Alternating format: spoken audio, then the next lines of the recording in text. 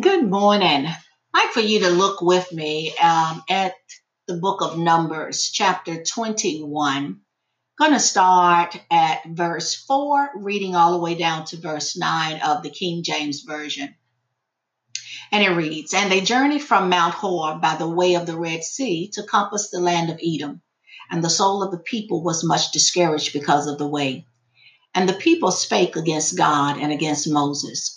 Wherefore have you brought us up out of Egypt to die in the wilderness? For there is no bread, neither is there any water. And our soul loatheth this light bread. And the Lord sent fiery serpents among the people, and they bit the people, and much people of Israel died. Therefore the people came to Moses and said, We have sinned, for we have spoken against the Lord and against thee. Pray unto the Lord that he take away the serpents from us. And Moses prayed for the people. And the Lord said unto Moses, Make thee a fiery serpent, and set it upon a pole. And it shall come to pass that every one that is bitten, when he looketh upon it, shall live. And Moses made a serpent of brass and put it upon a pole. And it came to pass that if a serpent had bitten any man, when he beheld the serpent of brass, he lived. I have just read Numbers chapter 21, verses 4 to 9 of the King James Version. For those of you that are just now tuning in, I am Dr. Rose White Brown of Rose White Ministries and the overseer of Kingdom of God Fellowship Church. I want to just speak with you just a few moments about survival and living in a very time that is very perilous right now. You know, if somebody mentions snake stories in the Bible, the first one that usually pops into most of our minds is the story about Adam and Eve in the Garden of Eden. You know, how they got tricked into disobeying God, Yahweh, by a clever snake known as the serpent. You all remember the movie back in the day called Snakes on the Plane, especially for you movie lovers. We had the Samuel L. Jackson, which is an actor that I've always enjoyed. Well, these were also dangerous and poisonous snakes here in the book of Numbers. There is also the bronze snake on a pole that for many appears to be not only odd, but right out foolish. Yahweh takes the foolish things to make the wise foolish. Some have even read this and felt that Yahweh was cruel and harsh. But look at the people here. They were murmurers, complainers, never satisfied, despisers and haters of Moses, speaking against Yahweh and his prophet. So guess what? God got sick of their foolishness. And right out, he got sick of their whining about everything. Just think a minute. After years of oppression at the hands of their Egyptian captors, Yahweh sent Moses to deliver them. And en route to the promised land, Yahweh provided for their every need, yet they weren't satisfied with God's provisions. This is Israel in the wilderness during the 40 years between leaving Egypt and entering the promised land of Canaan. They remembered being slaves in Egypt. They remembered all the miracles that were performed to get them out of Egypt, all the plagues that touched Egypt and got them, and not at them. They remembered the first Passover where the angel of death took the firstborn of every home in Egypt, but passed over their homes and left them alive. These were the people who watched the waters of the Red Sea part and who crossed over on dry land only to see the Egyptians drown behind them. These were the people who stood at the foot of Mount Sinai. They saw the mountain smoke and shake, and they received Yahweh's law. They heard Yahweh's promise to be their God and to make them his people. And they promised to obey Yahweh's commandments. These are the people who saw God's care for them visibly every day as Yah led them through the wilderness by a great cloud during the day and a pillar of fire by night. These are the people who saw Yahweh provide for them whenever they complained, which was a whole lot. We're hungry. So what did Yah do? He sent them manna. This was a miracle food that appeared every morning for them to gather. Oh, we're thirsty. So Yah gave them water miraculously from a rock. I'm bored with this manna. I want meat. And so Yah gives them quail. Yahweh had done all these things, and yet there was no gratitude, nothing but complaints. There is nothing worse than whiners and complainers. There was never humility. There wasn't even asking. It was whiny complaining. Why did we ever leave Egypt? At least there we had food and water. Why did you ever bring us out of there? Did you just want to see us starve in the wilderness? Oh, thank the Lord, I'm not God. And then verse 5 tells us, and the people spoke against God and Moses. Why have you brought us up out of Egypt to die in the wilderness? For there's no food and no water, and we loathe this miserable food. The King James Version said they loathed this light bread. I'm going to tell you all now, if there is nothing else to eat, give me some Food Line, Winn-Dixie, Piggly Wiggly bread, brand bread any day. Hello. You see, I'm not going to be complaining. See, there's a reason why we call them the children of Israel. Listen to them. Don't they sound like a bunch of spoiled kids? Verse 5 sounds like they might have even had a little case of schizophrenia. Think about it. What is schizophrenia when we define it? It's defined as a breakdown in the relation between thought, emotion, and behavior, leading to faulty perception, inappropriate actions and feelings, withdrawal from reality and personal relationships into fantasy and delusion, and a sense of mental fragmentation. See, they had all of the above going on at times. You know, they say here, for there's no bread, neither is there any water, and our soul loatheth this light bread. So which is it? Do they have food or not? Philippians chapter 2, verse 14, all the way through to the first part of verse 16, gives you and I some advice, to everyone who tends toward being a complainer. It says, do all things without murmurings and disputings, that ye may be blameless and harmless, the sons of God, without rebuke, in the midst of a crooked and perverse nation, among whom ye shine as lights in the world, holding forth the word of life, that I may rejoice in the day of Christ, that I may not run in vain, neither labored in vain. You see, Yahweh has put up with this time and time again, and now he responds with a plague of poisonous snakes. I can tell you that if it had been up to me, I probably would have sent them snakes long before this. Y'all punished them for their complaining. He sent fiery snakes to bite them. And some say that these snakes are called fiery because of their color. Others say because their venom burnt as it entered the body. We don't know for sure which it is, but we do know that their bite was fatal. And the punishment brought the people to their knees. You see, some folks can be so rebellious, stiff-necked, and hard-hearted that it is going to take some drastic measures to cause them to change, to bow, and to come to reverence the Lord. God has had enough. He's not going to be a doormat. Yahweh had given and given and given without receiving the first bit of gratitude in return, let alone obedience. And this last complaint is one wine too many. You ever had one thing too many and you just like said, look, I've had enough. This is it. I'm done. Well, the people try Yahweh's patience a bit too much, and they get poisonous snakes as a result. Yahweh's, he truly is love, but he's also a God of wrath.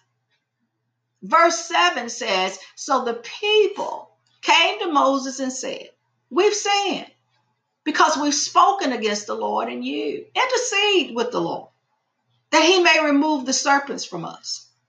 And Moses interceded for the people. Now, notice what they confessed. They confessed that their murmuring against Moses was also against God. They confessed that their complaining constituted sin. But also notice what they wanted Yahweh to do to take away the punishment. They asked Yahweh to remove the punishment, but they did not ask him to remove their sin. Like the children of Israel, you and I are quick to ask God to remove our punishments and slow to ask him to remove our sins. Have you ever considered what sin cost us? I wonder if you could tally up the cost of sin, what it would total. Personal pain, betrayal, divorce, company merger, church embarrassment, business closes, family splits, relationships destroyed, eternal damnation. I don't know what the total cost is, but I do know what its price was. And that was the blood of Jesus Christ, Yeshua HaMashiach, our Messiah. The poisonous snakes wakes them up. Not everything bad that happens is punishment or judgment from Yahweh. But this time, for the children of Israel, it most certainly was. And they knew it. We also know when stuff hits the fan, when it is really God's judgment against us, if we be honest.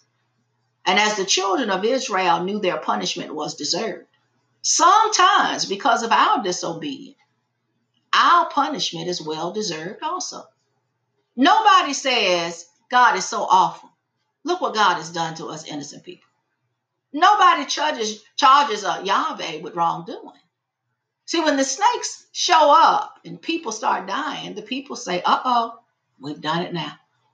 And they go to Moses to ask forgiveness. Remember, Moses is the intermediary between the people and Yahweh. They go to Moses. They admit that they were wrong to complain about him and about God. And they ask Moses to pray for forgiveness. There comes times when we speak against God's leaders that we open the door to judgment. When I used to hear people talk about their pastor, my response was, don't do it. Let God handle it. If you do, regardless of what you think is going on, you could cause heaven to shut up on you. See, when we speak against our leader, our pastors, we are also speaking against Yahweh, against God. If the shepherd, the pastor is someone you no longer can look up to and respect, keep quiet and move on to a place where there is someone that you can admire, honor, and respect. But please never speak against the pastor. That's a sure way of getting into some serious trouble with Yahweh. Yah's appropriate and faithful response to the children of Israel was his fierce wrath. To repent as they did shows that they know that Yahweh is just and would not give them a punishment they did not deserve. To ask for forgiveness shows their faith that Yahweh is not only just, but he's merciful. They ask because they know it is in God's nature to forgive. That is how the faithful respond. If Yahweh has blasted you with a plague of poisonous snakes as an attitude adjustment, what sense does it make to refuse to do what he wants? If you're going to refuse to worship Yahweh, take him at his word, despise his leaders, then I myself personally don't want to be around anyone with that kind of mentality. They need to be to themselves with the poisonous snakes. I will opt for the repentance. Thank you very much. Do you know that also folks who have been chastened will not only speak out against the church and the leadership, but they'll also try to poison those that do repent and remain. Now they are really lost and they're in for total destruction. But praise Yahweh that here the people asked Moses to pray for them that God might take away the snakes, and Moses does as they ask. And notice something here. God doesn't take away the snakes, but Yah does provide a way for people who are bitten by the snakes to be healed. Verses 8 and 9 says, and the Lord said unto Moses, make thee a fiery serpent and set it upon a pole, and it shall come to pass that everyone that is bitten, when he looketh upon it, shall live. And Moses made a serpent of brass and put it upon a pole. And it came to pass that if a serpent had bitten any man, when he beheld the serpent of brass, he lived. Moses made a bronze serpent and raised it above the people on a pole and asked them to look at it after a serpent bit them so they would be healed. St. John chapter 3, verse 14 and 15 says, "And as Moses lifted up the serpent in the wilderness, even so must the Son of Man be lifted up, that whosoever believeth him should not perish, but have eternal life." Yeshua, Jesus, said in John chapter 12, verse 32, "And I, if I be lifted up from the earth, will draw all men unto me." Think for a minute about the solution proposed by the people. Take away the snakes. Given what we have seen of Israel in the past, what do you think are the chances that when the snakes were gone, they would not complain anymore? This is not the first incident of punishment. Remember the golden calf?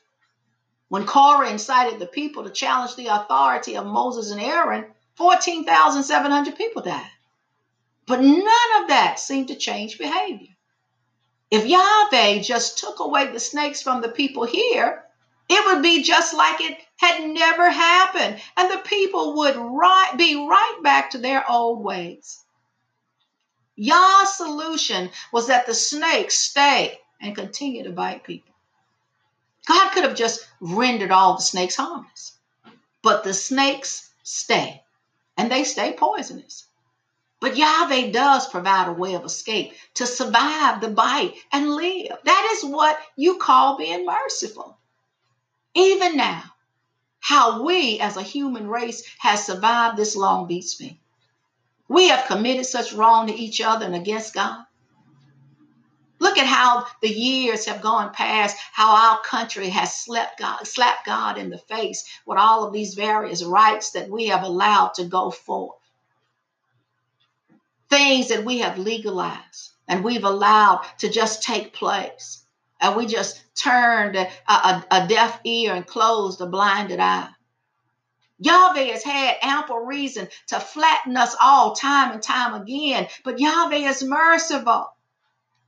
The bronze serpent was a symbol of mercy.